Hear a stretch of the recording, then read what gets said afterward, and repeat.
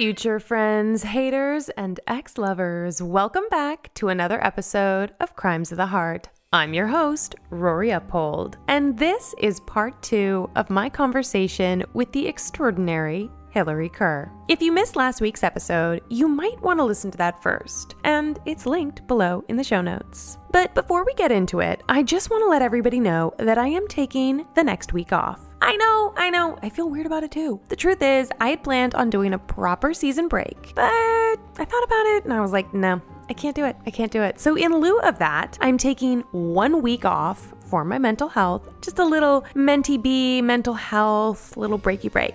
And then I will be back the following Tuesday. Okay, so let's pick back up with last week's special guest. She's an entrepreneur, a CEO, a podcaster, a tastemaker, a mother, a wife, and she makes it all look so damn effortless. We are diving back into our conversation with none other than Hillary Kerr. What are your thoughts on slow roll versus diving right in? I prefer a slow roll, personally. Sure. Because I don't trust it. When I got a lot of attempts at love bombing, and I despise it. It makes me very uncomfortable because what it says to me is this person has a hole inside them and they are trying to fill it with anyone. It's not about me specifically. I went through a period of time when I was dead inside post that breakup while dating, when men very early on would say, you're the one, I love you, I want you to meet my family. They really associated me with like, oh, you're the person who I want to settle down with. Putting you on the pedestal. And I despised it because I'm like, you're just looking for that. It's not about me. You don't know me well enough to feel this way. You know me well enough to think I'm cute or to think I'm funny, hopefully. Or the idea of me. Yeah, but all of this it's just fantasy. It's not real. It takes a long time to get to know someone. It takes longer than you would even imagine, in my opinion. How long? Well, that's the thing. We just had this conversation. Rory and I were on a walk the other day, and we were talking about the fact that I've been with my husband for 9 years. We've been married for 6. Pew, pew, pew, pew. And I still feel like I am just getting to know him. I remember on our honeymoon, we looked at each other and we're like, what did we just do? We don't really know each other that well. And how long had you been together? 3 years. And you'd known each other for longer. And we'd known each other for another 2, and we'd been friends for like 2 years before that. Wow. And by the way, I love it. The fact that his personality and quirks and different sides of him continue to reveal themselves to me after all this time. This is the best part about marriage, and a part that I feel like I got lucky in because I'm sure that this could go the other way. Yeah. But seeing him with our kids, all of a sudden I'm like, oh my God, I had no idea. He's so good with them. I had a hunch, but I didn't realize it. Or his weirdly retained knowledge of the periodic table. I'm like, where did this come from? Yeah, he's a giant nerd. Yeah, I mean, which I knew, but I didn't know the full extent of it until here 9 years in, because when the fuck does the periodic table come up otherwise? I mean, school, yeah. Only when your kid suddenly is interested in it. So, but it's shocking and terrifying. It made me understand a little bit more about why marriages fail and why relationships fail, because, I mean, ultimately, isn't that why all relationships fail? You get to know the other person and you don't like what you find. Oof. Yes. And that's it. That's why relationships end. I would say it's that, or you can't figure out a way to meet in the middle. Right. You know, you either find out what you don't want to find out, or you realize, oh, I don't love the things about you that I originally thought as much as I do. Yeah. Or you just can't bridge the gap. Yeah. So when you said this on the walk, I was like, oh my God, we have to talk about this. I was like, how did you make the right choice? Well, I was lucky because my husband and I were friends for a couple of years before we started dating. And so we actually were mostly email correspondents from time to time. We had mutual friends, but we really... Not me going through all my old emails after this. Seriously. But we had mutual friends. I would see him out from time to time. I thought he was interesting. And periodically I would see something like a New York Times article. I know this is so nerdy, but I would send it. It's like, oh, I saw this, thought you would think it was interesting. Or he would send me something. So we weirdly almost were like pen pals for a while. Okay. And got to know each other in that long, slow way where there was no pressure. He was dating someone, I was dating someone. It was not a thing. And so personality revealed in that way. Also, I think having mutual friends was helpful because you get vetting process. Yeah, you get a sense of who is this person, who do they surround themselves with. And this is just happenstance, but our backgrounds are pretty similar. We grew up on opposite sides of the country. I grew up in a big city, he grew up in a tiny town, but there's a lot of overlap in our backgrounds. Interesting. And I feel like there were certain aspects of that level setting that I think ultimately were helpful because we had, even though, as I said, we literally grew up as far away on the map as you can be, there were a lot of constants for both of us. So all of that coupled with the fact that I actually just respected his brain and who he was as a person before we started dating, I think that helped with the whole process for me. Because I knew who he was. I knew good stuff. I knew bad stuff. Sorry, babe. And, like I just Spoiler knew. alert, you're not perfect. Unlike me. No, but I knew where the edges were. Interesting. And no one is perfect, but there are always things that you're like, I can handle this, I can't handle that. And I thought who he was at his core, he was a good person. He was a kind person. He was a moral person. He was, yes, funny and interesting and smart and all of those things, but the foundation was really solid. And I learned about myself through all of my dating that I have to be with someone who I respect intellectually. And that was not always something that I looked for because I have really intelligent friends who are so thoughtful and interesting and just have these beautiful brains. So I didn't always look for that in a partner because I had it in my friend group. And then I eventually realized, oh, that's why you don't always treat people very well, Hillary, because you don't respect them and you're mean about it. Or you don't take them seriously because they're not your intellectual equal, which is horrible and embarrassing to admit. No, I mean, it's human. But I was a jerky 26-year-old. It just is. So I think also realizing what my real values were and what I really actually needed in a relationship. I needed to trust someone. I needed them to be intelligent and to have drive and to be kind. These are things that I was not interested in at 26. Yeah, of course. I was like, is he hot? Should I not be dating him? Yeah. Like, let's go. Do you know how far into dating John it was when you realized you loved him? Yeah, really early. Oh. Way earlier than he and I ever discussed. I knew very early on and I was uncomfortable with it and sat on it. I was like, no. Oh, no. Like, really? That's not. Who falls in love that fast? It just seemed, no. Me. I mean, me. Not me. I usually have to be dragged kicking and screaming into it. But wait, so did you say I love you first? Yeah. I did. I didn't know this. Yes. I mean, it was like a year in, too. Oh. It was not. It okay. wasn't. I mean, but I knew earlier. I'm over here thinking that it was like 2 months. And no. She's like, I waited a year. I'm like, oh, okay, you got me well beat. But that I knew early. Okay. I just didn't get around to saying it. And then I just sort of blurted it out one day because I remember thinking, I don't care if he loves me back. I love just have him. to say this. Yeah. Yeah, like I love him so much. I just want him to know this is my truth. Wow. Yeah. I love that. I mean, which is not the so way you have it in you. your head, but so unlike you. Very unlike me. I'd never done that before. Was he the first person you ever said I love you to first? Yes. Whoa. Yeah. Oh my God. I know.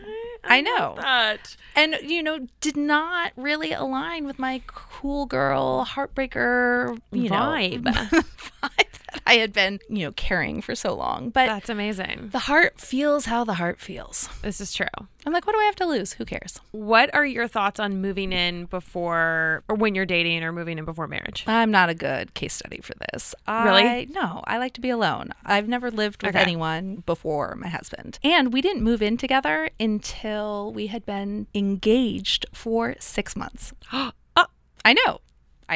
Major. So I really like my own space. And I'm really bad at breakups. So knowing those two things, I had no interest in cohabitating because that just seems messy and difficult. And then you're going to have to figure out whose books belong to whom. And that was a hard no for me. I think you can get whatever you need to know out of dating someone. I don't think you have to live with them. If you want to, go for it. But that was just not something I personally was interested in. So how do you get alone time? How do you satisfy that part of you that needs to be alone now that you have a husband and 2 kids? Oh, Rory. And a daughter who is so obsessed with you that every time I come over to walk, she insists on getting hugs, not one, multiple, before we leave the house. It's weird. It's weird because I am such a porcupine. Okay. I mean, I don't see that, but sure. Spiky on the outside, soft on the inside, but I want to be alone and do my own thing. And I don't want attention in that way. It's the way that my kids give it. But like everything else, it evolves. You get used to it. That is the thing, though, I crave the most. I remember there was one point in time I was in my car in San Diego where I grew up. My husband was playing tennis. My kids were with my mom. I'm driving and I had the windows down and my high school radio station on. I was like, oh my God, I feel so alive. I feel like me. And I just realized that was the first time I had been alone in 6 months. No joke. Because it was peak pandemic, all of it. Yeah. That is the part that has been the hardest of all of relationship, of marriage, of kids, not having that alone time. And now when I do get it, I feel weird because I'm not used to it. Because you've been conditioned in the opposite way. Yes. But I also feel like, there are ways to be together and alone. What are those? Well, I read every night. Usually when my husband's finishing stuff up, I am in bed reading alone by myself, lost in my own world, carving out little moments like that. That sounds not super sexy, but carving out small there's pockets. Nothing sexy about marriage and kids. I mean, there is, but it's like the sex is better. Which By I feel the way, like no one ever talks about. As I said that statement, I was like, oh shit, it's coming out of my mouth and I don't know how to walk it back. Could you see it on my face? What I mean is I think there's something inherently unsexy about commitment. Yeah. It is probably the most rewarding thing, but anything that you do every single day, whether it's a workout routine, that's very unsexy. A lot of life's greatest things are very unsexy because it's not dangerous. Yeah. It's the literal opposite. And that's sort of what I meant. I hope I've redeemed myself. But I could say, though, that what is more dangerous than investing your whole heart into other people? I just got uncomfortable. No, I know. What is more dangerous than creating humans who are going to go to therapy because of how you raise them someday? Right? Which is just reality.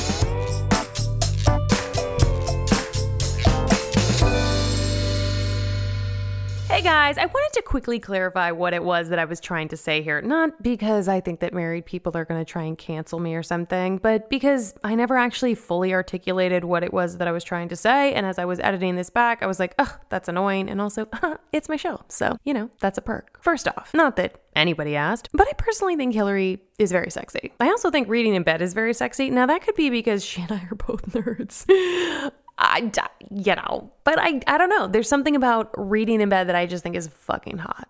2, I think that marriage and kids get a bad rap because they're both so dependent on routine and commitment. And I could tangent for hours on the work of Esther Perel and how security, which is obviously a great thing, is often at odds with desire. But I won't. Instead, I'm just going to say this. When I personally think of marriage and kids, I do not think sexy. I do not think hot. I think chaos and sleepless nights and Cheerios stuck in very weird places. And maybe that is just me and my warped perception of things that I don't have right now. Or maybe I think that because it's the truth. Or maybe it's just the media's portrayal, which is a long way of saying that marriage and kids need a rebrand because Hillary is right. Love is inherently dangerous. And choosing to give your heart to another person is one of the riskier things that we as humans will ever do. And while I have you here, I just want to remind you guys that your girl is still very independent. And if you like this podcast, the number one thing you can do to help me out is to subscribe to it, which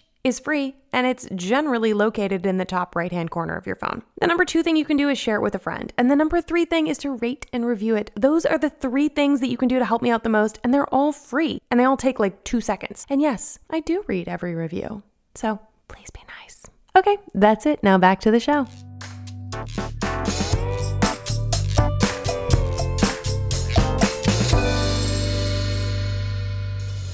What is more dangerous than creating humans who are going to go to therapy because of how you raise them someday? Right? Which is just reality. You're giving them their attachment style, knowingly or unknowingly. Yes. Which is absolutely insane. I think about that all the time. It terrifies me. I feel like I spend a lot of time reading books on psychology because of that. But to me, it's the most terrifying thing I have ever done was say, let's have a kid. Yeah. Did you want kids? No. So what happened there? I don't know. You lost the plot? I mean, so I didn't want kids, not because I dislike children. Yeah. I don't love all of them. I'm not going to lie. Sure. You're not the woman that's like, rah, rah, rah, I need to have babies. No. Yeah. I never cared about getting married. I never cared about having kids because both of those things are things I can't control. Like, you don't know if you're going to meet your person. You don't know if your stuff works until it works. Yeah. So did you want to get married? I wanted partnership and love. Yeah. And commitment. Did it have to be marriage? No. That was not. And by the way, the reason I had that freedom in part was because my parents never put any pressure on me about that. My parents, who are still married, are like, marriage is okay. So like they're like, do it if you want. It's not for everyone. Kids, not for everyone. So they always were very cool about that. Yeah. Basically, the whole goal was be able to support yourself, have a beautiful life, and anything else is It's gravy. additive. Yeah, exactly. So that's kind of what I focused on. In terms of the kid thing, I come from a very trad conservative background. I would have said traditional. And I saw those marriages growing up, and I saw, even with my girlfriends, I went to USC, a lot of very traditional. The MRS degree. Yes, all of that. And that did not appeal to me, not to judge, but to me it seemed like for 95% of these relationships, all of the home, all of the kids, all of that stuff fell on the mom. Of course. And even if she had a great career. And that was not interesting to me. With my husband, and part of the reason I married him in the first place too, is I knew he would actually be an equal at home, in his career, in our life together. And that is what made me want to have kids. If he was the sort of person who's like, if you really want kids, we can do it, but like, I've got my own stuff. Yeah. No, that would have been a no for me. How did you know he was going to be an involved dad? Partially because the way that he would talk about it. I knew that he wanted to have kids at some point in time. I saw him with my friends' kids. He has this real nurturing side to him that I saw in all of his relationships. So I knew that would be the case. Apply, yeah. Exactly. I saw him also. He rescued a dog early in our relationship, and the level of literally a dog running on the street that he saved, the level of care that he put into this poor little critter, you can just kind of tell if someone's going to be kind and good with kids and all of that stuff. I think that is pretty transparent. So I knew with him, I would not be doing it on my own, and that he would be able to give a lot of that nurturing and caretaking. Like, I have friends whose husbands never changed a single diaper in this day and age. Are they still together? Yes. Why? I don't know. That to me, but here we go. What works for them, works for them. Sure. That shit does not work for me. That's wild. But I was always very clear about that. Like, these are the expectations. And he wants to be involved. He cares to participate. Yes. He's probably the better parent, frankly. I refuse. I'm moving on to the next question. That is a lose-lose for me because I like both of you. It's fine. I think it's a good thing to think that about your partner. Yeah. I would say you have what I would call a non-traditional marriage, but you grew up very traditionally. And I'm wondering how you found yourself there. In that, you got a stay-at-home mom, but you are running multiple companies and your life does not look like what you were raised with. No. And also, I was raised with a dad who, as a pilot and a military guy, was gone all the time. Probably 3 weeks out of 4, he was gone. So my mom was also like a single mom in some ways, just in terms of having to deal with my sassy self by herself most of the time. I do not have a marriage that resembles my parents because I have financial autonomy. And I think that is actually the biggest difference, coupled with the fact that I got married much later in life than they did. And by the way, their marriage is great for them. It's just not what I would want for myself personally. And I also knew that I really wanted an equal, someone who was going to put just as much into our family and our kids and our careers as I was. That was what I was looking for. And I found someone who was willing to be that with me. And I for sure dated men who felt a way about my career and felt threatened by the amount of attention that I paid to work or by my salary or whatever it was. And I always was just like, okay, that's your problem. Yeah. Move on. Find someone who is successful in their own right. And he has an amazing career. It's totally different from mine. And I also think that diversity is a really good thing. The financial autonomy is really interesting. And I do think that's something that has come up a couple times on this podcast that is just an option in a way now for women that wasn't as much for our parents and certainly not for our grandparents. Yes. I interviewed my grandmother who was in a relationship with my grandfather who I never met, and he was a full-blown alcoholic. And as a result, she was terrible to my mother. And it affected my relationship with my grandmother. And before she died, my wish one birthday was to interview her honestly. And I asked her point blank, do you regret the way that you raised my mom? And she basically said, I regret not having an education. And I was so upset by that answer that I kept coming back to it. And then eventually she just said, if I had had an education, I would have had other options. I would have been able to have a job. I was stuck in a marriage because I didn't have money. And so I did the best that I could trying to survive. Yeah. And it's wild that that's just 2 generations away. Sometimes not even. Right. Sometimes not even. And, you know, I have all these opportunities, whereas my grandmother truly was in a marriage of survival. Yeah. And that's super intense. And I think that I certainly have seen that even in some of my peers. You think you don't want to work, fine, but then the dynamic changes. Yeah. It just does. Even if you think about it as your collective money, the reality is you get a sense of self from having your own money. I just think you do. Yeah. A sense of self from also having your own thing. Yeah. Your own career, your own revenue stream. Yeah. And I know that that's not required for a lot of people and that there are a lot of folks who, and by the way, being a stay-at-home parent,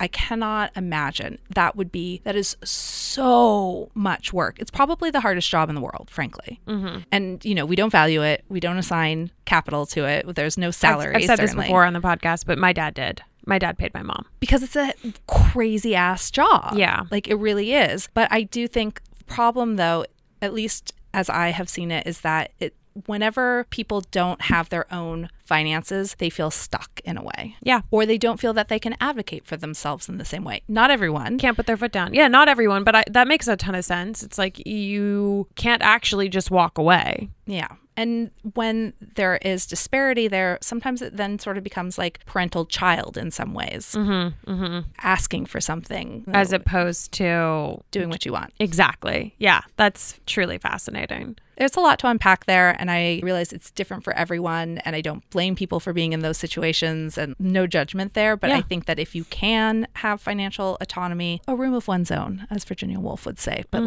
to have something that is your own, whether that's career or finances or just space for yourself, I mean, it's a luxury, but it's also a necessity in a lot of ways. I love that. Yes. I'm having a woman, Tori Dunlap, to come on very shortly to talk about how to be your own sugar daddy. Yeah, because you put up with a lot less shit. Mm-hmm. You just do. Yeah, that also probably coincided with the way your shift in dating in your 30s. Yeah. As your company is starting to take off. And also, I realized that I was capable of so much more than I was aware of at 26. Yeah. I had worked so hard, and that gave me a sense of self and a sense of purpose that I didn't have before. Yeah.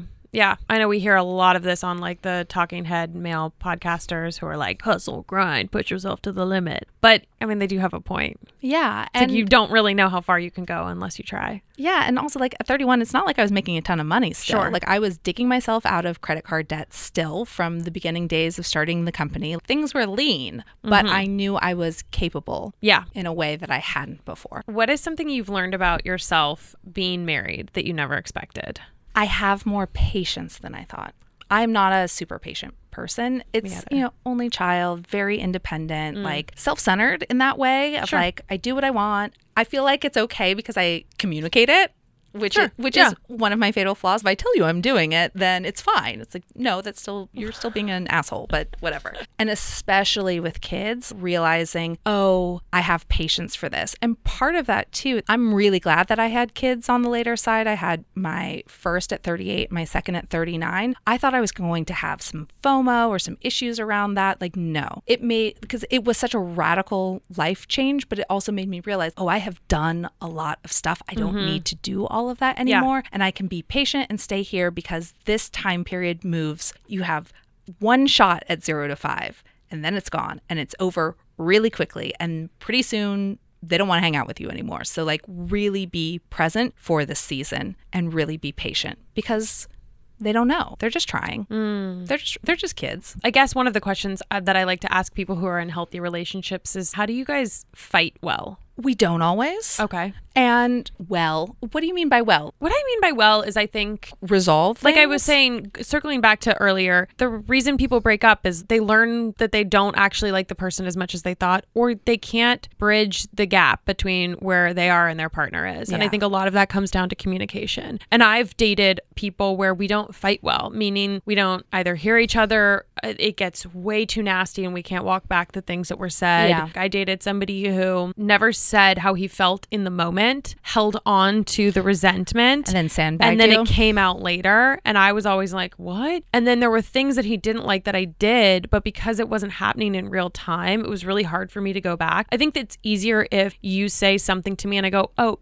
you know what? Actually, when you said that really hurt my feelings, or that tone is feeling really accusatory, or are you super mad at me, or whatever it is in that moment, because then you, Hillary, could go, oh, I know what that tone is, and actually it's coming from a place of frustration because I thought we were all going to be out of the house or whatever. Yeah. I don't know. So do you guys take 5? Do you meet in the middle? So I think we're lucky in the sense that we line up on a lot of things. One of those silly things I never thought would matter, aesthetics. I can't imagine building an actual home with someone if you don't like their personal taste. Well, that's why I asked you the question I did at the beginning. I'm like, how do you get people to get on your side if you're like, I don't love your taste? But what's interesting, I think you find someone who you like most of their taste. If you can, that makes it easier. Then you're not, I mean, he's more modern and I'm probably more like velvet pillows than the other would like. But it works. But we can meet in the middle with it. In terms of fighting, I don't think I have any answers here other than we're ultimately on the same side and we're ultimately part of the same team. And so I want to lash out, and so does he. We are both fighters in that way, and we have to sit on it. And so there are times I'm like, I need a minute. I'm going to say something awful. And then I go into another room, and I try and calm down, and then I come back because I don't mean the thing I'm about to say. Sure.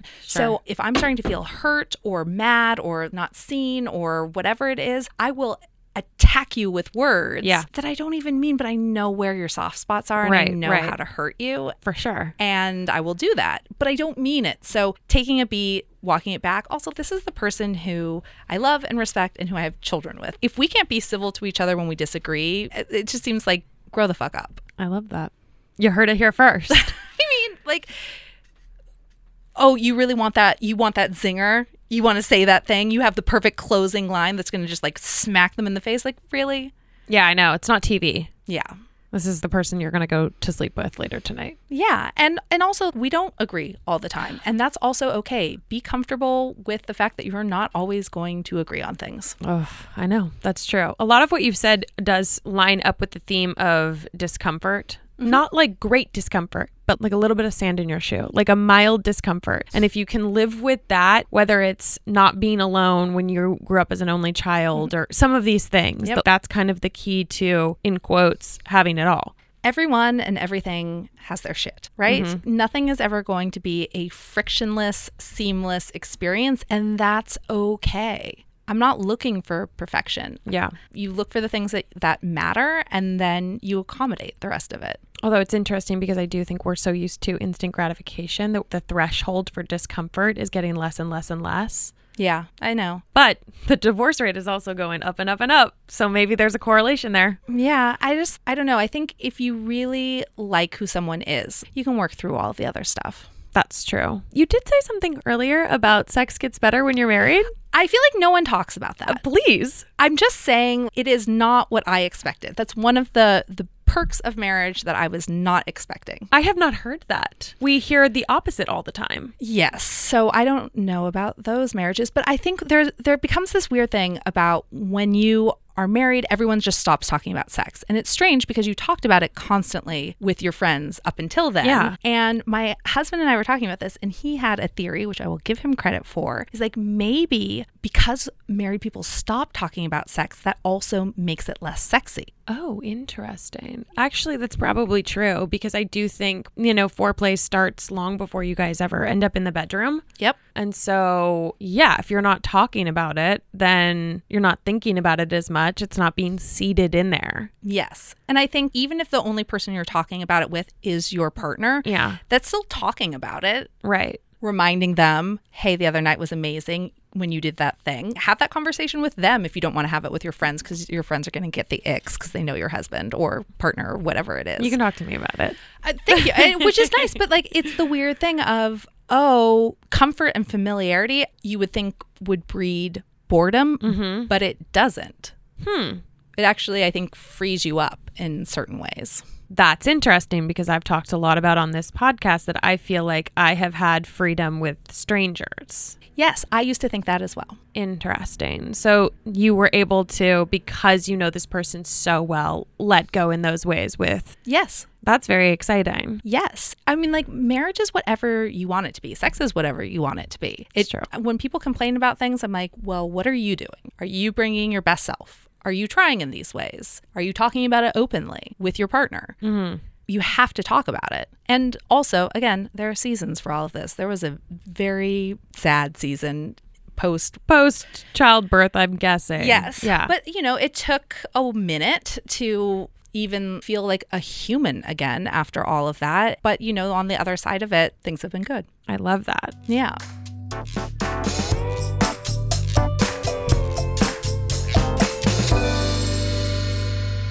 I did get some questions. Yes. One was, where to go for a solo dinner in LA to meet nice people?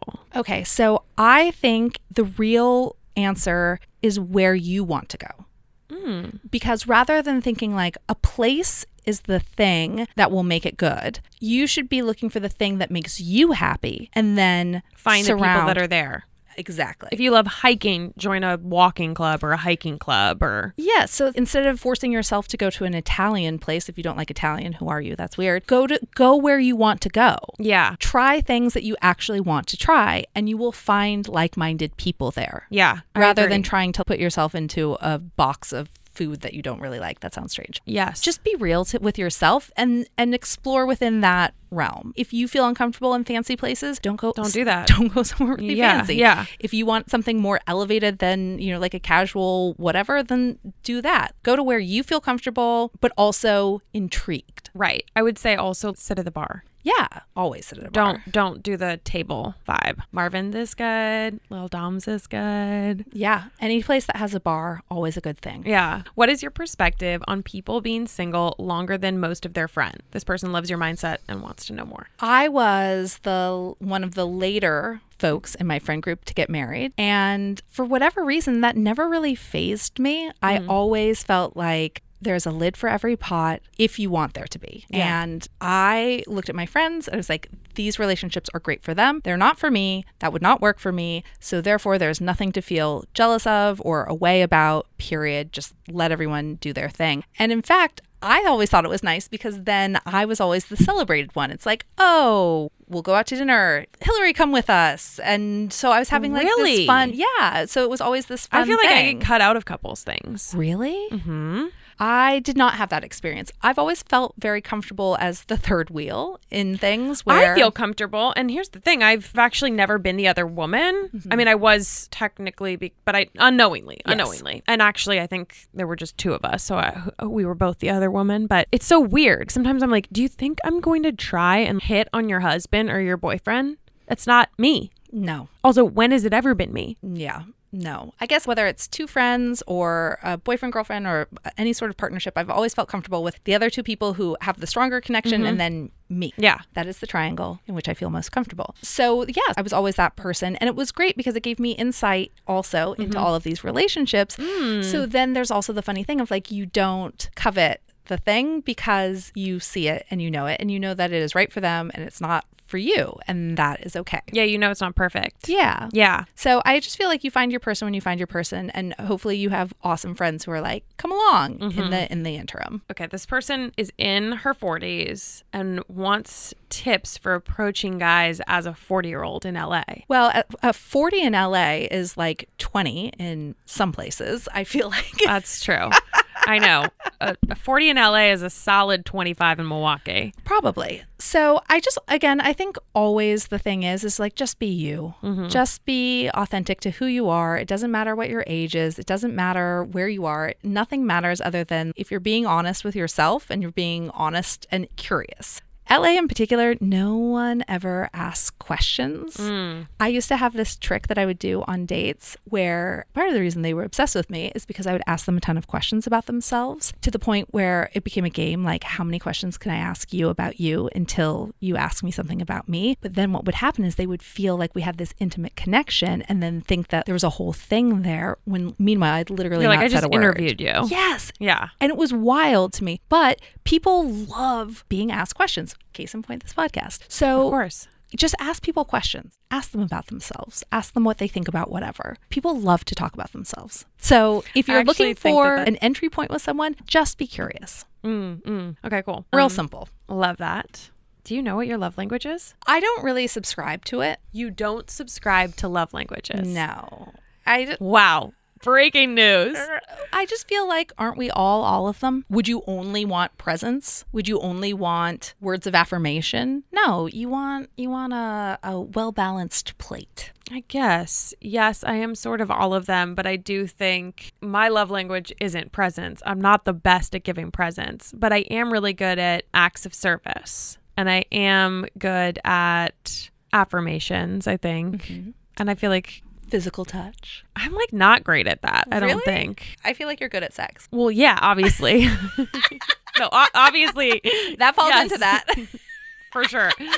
But it's not, I don't think it's weirdly, I think it's something that I am good at and I like, but I don't think of that as being a love language. I think of that as an activity. What? That is a love language, girl. I guess, but I am not the person that has ever used sex to come back from a fight. Like I can't actually have sex after a fight. If you made me mad or sad, good luck, dude. We are going to need some time for me to fall back in love with you. Yeah. And I've always been really conscious of PDA. Like not liking it? Being very mindful of it so that I don't subject other people to my relationship. Oh, okay. While sober. I should put that caveat in there because I have done some very humiliating, embarrassing things while drunk. But that's what being drunk is about. I know. There's going to be people listening and like, I literally saw you lick this guy in a bar the other week. It happens. Yes. I made some poor choices. I don't believe in them because I just think we all want all of them in some way or another. Maybe that's just me because I cannot specifically pinpoint one that feels most at home. They all feel at home. Is that weird? Like to me, it feels kind of performative. What is interesting to me though, is to look at the way that other people show care and realize that that's how they want you to show care to them. Yes. For example, my mother went through a phase when she bought me all of these decorative vases. They were vases. I remember this and you had to be like, I don't have space for them. I hate decorative vases. That is not my vibe. It certainly wasn't in my 20s. It will never be. Hilarious. And I had to talk to her about it. I was like, I know. And by the way, every piece that came to me, I was like, this should be in your house. Yeah, you wanted this for you. Yes. And that is great. But it's like, this is a you thing, not a me thing. I appreciate that you are showing me love. I hear the message. But those decorative vases are not for me. Thank you very much. Did you start start buying them for her? Yes. That's funny because that's like how she wanted you to show up. It is. And I was like, okay, great. Here we go. Actually, what she wants me to do is to call her every day. But we have had a conversation about that. And I said, no. I was like, why do you want a gift that is being given against my best wishes? That's amazing. She's a Cancer. What can you do? I'm a Sag, Cancer, Scorpio. We have that Scorpio moon in common. I know. See, that's why you were like, I was a mean girl. I'm like, that was your Scorpio moon. Yes. I'm, by the way, mean girl to men, not to other women, generally speaking. Okay. Fair. What about breakups? What about them? How do you get over a breakup? You napalm them. What? No. I'm sorry. You send them poop. You know there's a company that does that, right? I do. So, I mean, no, I'm learning about this for the first time here. No, I've never heard of that. How do you get over a breakup? I think just by living your life and letting it go and knowing that you're going to process it, how you will process it. I just sat in sorrow for a while after my last big breakup. I was like, I fall in love very infrequently. And when I do, it's for a very long time. And then it takes me a while to get over. And then I do. And I just was okay with that. I didn't put a time limit on it. I just let myself be sad for a long time. And a long time, like years? Months. Okay, months, yeah. Months of sad. I mean, periodic sad that lingered. Well, I just have to ask because you did say you fell in love really fast and then you said a year. So I was like, time might be different in Hillary Kerr's world than in mine. Well, yes. So, I think you just let yourself be sad. And then what I realized is I had neglected my life during that relationship. And that's because I was in the season of a long-term relationship and fiscally very dry and also building a company. So I didn't have any money to do anything. And I was spending all my time at work or with my partner. And I had let the rest of my life kind of fall apart. And so I took that period. I was like, I am going to bounce back my life. Build back better. Yeah, like I'm going to build my life back. And I started working out and making friends again and investing in my life and investing in experiences. Like going to shows and seeing art and doing things. I came from a place of yes for a very long time where I would say yes to going out to dinner with people, yes to seeing a movie in the cemetery, yes to anything, even if I didn't really want to, just because you never know. Yeah. It just was something to do. And you never know when you're going to meet someone else. Yeah. And I wasn't even really thinking about that part. I was just thinking about building a life. And then I had a little bit of like, if you build it, they will come going on. Yeah. But I thought like, why would I want to date me with my sad life? Right? That's just real. My life was pretty sad. And so I was like, okay, I need to fall in love with my life again. And that's something I can control. And that's something you can control. And it did work. Yes. It made me so happy. I was like, I didn't even want to date. And then you found your husband. And then I accidentally fell in love. Love that. Yeah. Did you go no contact? Do you believe go no contact? What's your stance on the socials? Do you delete from the socials? I have been lucky because the vast majority of the people I have dated were older, so they did not have social media. So it wasn't or even they're an option. Luddites. Yes. So I'm mostly no contact. Okay. By force or by hook or by crook. But my feeling is I love people who are like, oh, we're still friends. If we have cared about each other, I don't need to be your friend. I have friends to be my friends. I don't need that from someone who has also been my lover. Interesting, because obviously we differ in that. Yes, I don't care. I'm friends with I don't want to know. a couple of my exes, yeah. Pleasant if you run into them, no knives out, but I have no interest in that. It's done. I wish you well. Interesting. You don't get to enjoy any part of my personality or my life or my advice or my insights anymore. That is how I think of it. I think because the two that I'm pretty good friends with, which is actually kind of like how we know each other. Shout out to Evan, who I did not date. I should clarify that on the podcast, but he was friends with one of my exes. Really set that up weird. They ended for nobody was at fault. So it felt like it fizzled as opposed to it being a break, even though we did break. And so I think in that sense, mine blow up or they wither to the point where I have such extreme icks that I can't even be your friend anymore. Yeah. Okay. And I think that's the difference because the ones that did blow up, they're #dead to me. Yeah. And I was like very passionate. So it's like if we weren't in a you're dead to me relationship, I didn't want to be in it. Oh, okay. What's the point? Well, yeah. I mean, I have friends. That's how mine fizzled. Yeah. You know?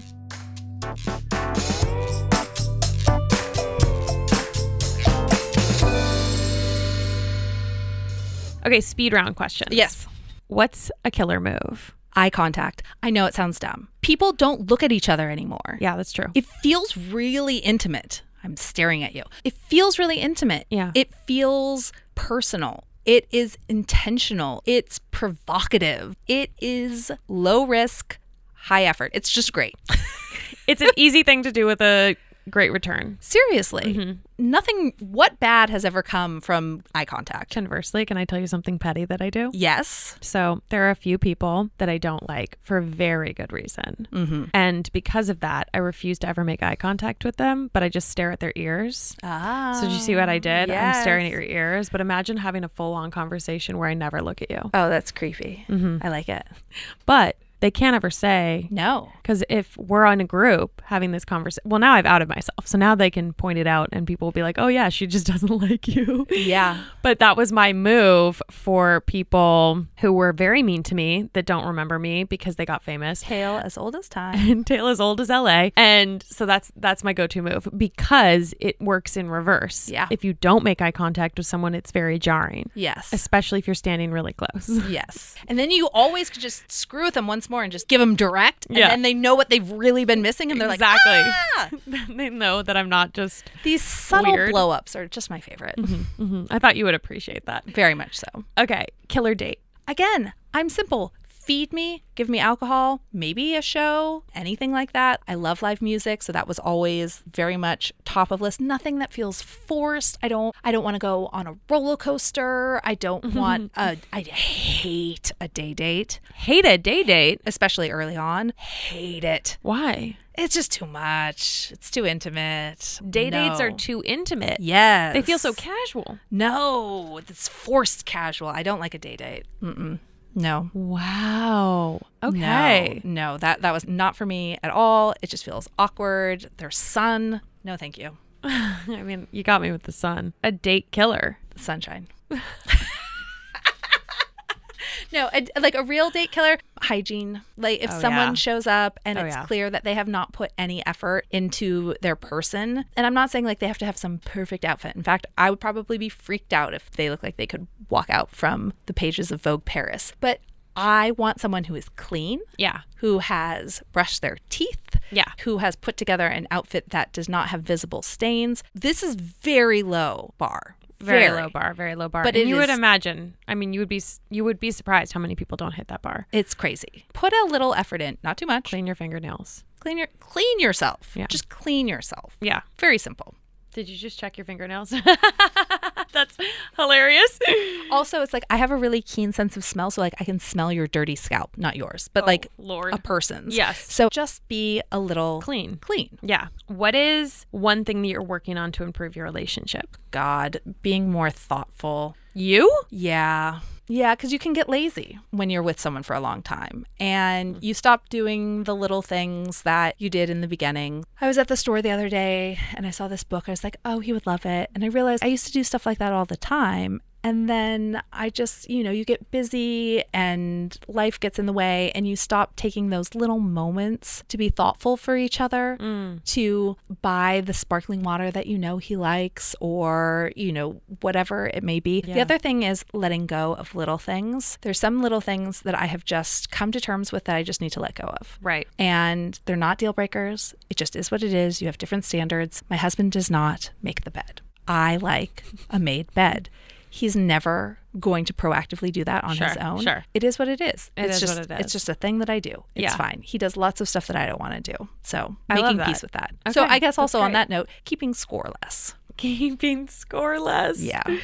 What's one thing in your self-love practice? Carving out time for myself. Whatever that means. If that's a bath, I think I've done a really good job of that with exercise. Yeah. My husband has been super supportive of, I work out every day. He feeds the kids breakfast, takes them to school so that I can have that time. And that to me, showing up for myself in that way, working out is for my mental health as much as anything. That feels like self-love to me, making time for myself and also books. Well, that's part of alone time. Yeah. I love that. Okie dokie. I ask everybody this. Yes. Killer advice. What is the best relationship advice you've ever received? You teach people how to treat you. That is true. You put up with what you put up with, you accept what you accept, and you say no to the things that you don't like. You are telling people where your boundaries are, what you're worth, what you take, what you don't take. You teach people how to treat you. Yeah. And you have to nip bad behavior in the bud really, early on. Do not let people get away with things because it'll keep going and going. You do not get points for being the cool girl. Mm-mm. And if you don't like something early on, it's not going to get better. Like you said, you forget to be thoughtful, not because for lack of love. Yeah. You are obviously very in love with your husband. Yeah. But if things are going to get worse or less, depending on what we're talking about, then it's absolutely imperative to set boundaries and put your foot down early on. And I think so many people are afraid to speak up and say things. Yeah. In the beginning of relationships. And sometimes people are just testing. They don't care one way or the other. Everyone wants to see what they can get away with. It's just like kids. It's true. Or dogs. I'm not going to make the joke. I'm not going to make the joke. I'm not going to make the joke. You know? Yes. So, and it's not to put all of the responsibility on the person for how they are treated, but I think you can be very clear about what you abide by and what you don't. Yes, I love that. Thank you so much for doing this. Of course. This my has been pleasure. so fun. Truly. Hillary Kerr, if people want to find more of you, where do they do that? At Hillary Kerr on Instagram, and that has a link to my newsletter too. The newsletter is amazing. Thanks. I mean, it's great if you like to shop because that's mostly what it is. The newsletter is great for gift ideas. I mean, I feel like it's a very curated list of things that have been vetted by you. Yes, very heavily vetted. I'll look at that before I ever go out on my own to Google something. I'd like to be your own personal wire cutter. What can I say? That's great. And also you have 2 podcasts. Yes, I have a podcast called Second Life, which is about women who have a career pivot and what they learn along the way. And then another one that's called Who What Wear Pod, which is really bringing the pages of Who What Wear to life in a different way. Yeah. Awesome. Interviewing celebrities, hairstylists, makeup artists, stylists, all the behind the scenes of costume designers, fashion and entertainment. Yep. Well, you guys have plenty of links to go click on to find more about Hillary. Lots of stuff. Yeah. Thank you. Thanks, Rory. I was like, I can't believe I forgot I have podcasts. I was like, what is she gonna? I was like, she has a bunch of books. There's so many things. Was that fun. okay? Yeah, that was great. Okay. Hey guys, I hope y'all loved that episode as much as I did. If you want more of Hillary Kerr, all of her info is linked below in the show notes. As always, thanks for listening and see you next Tuesday.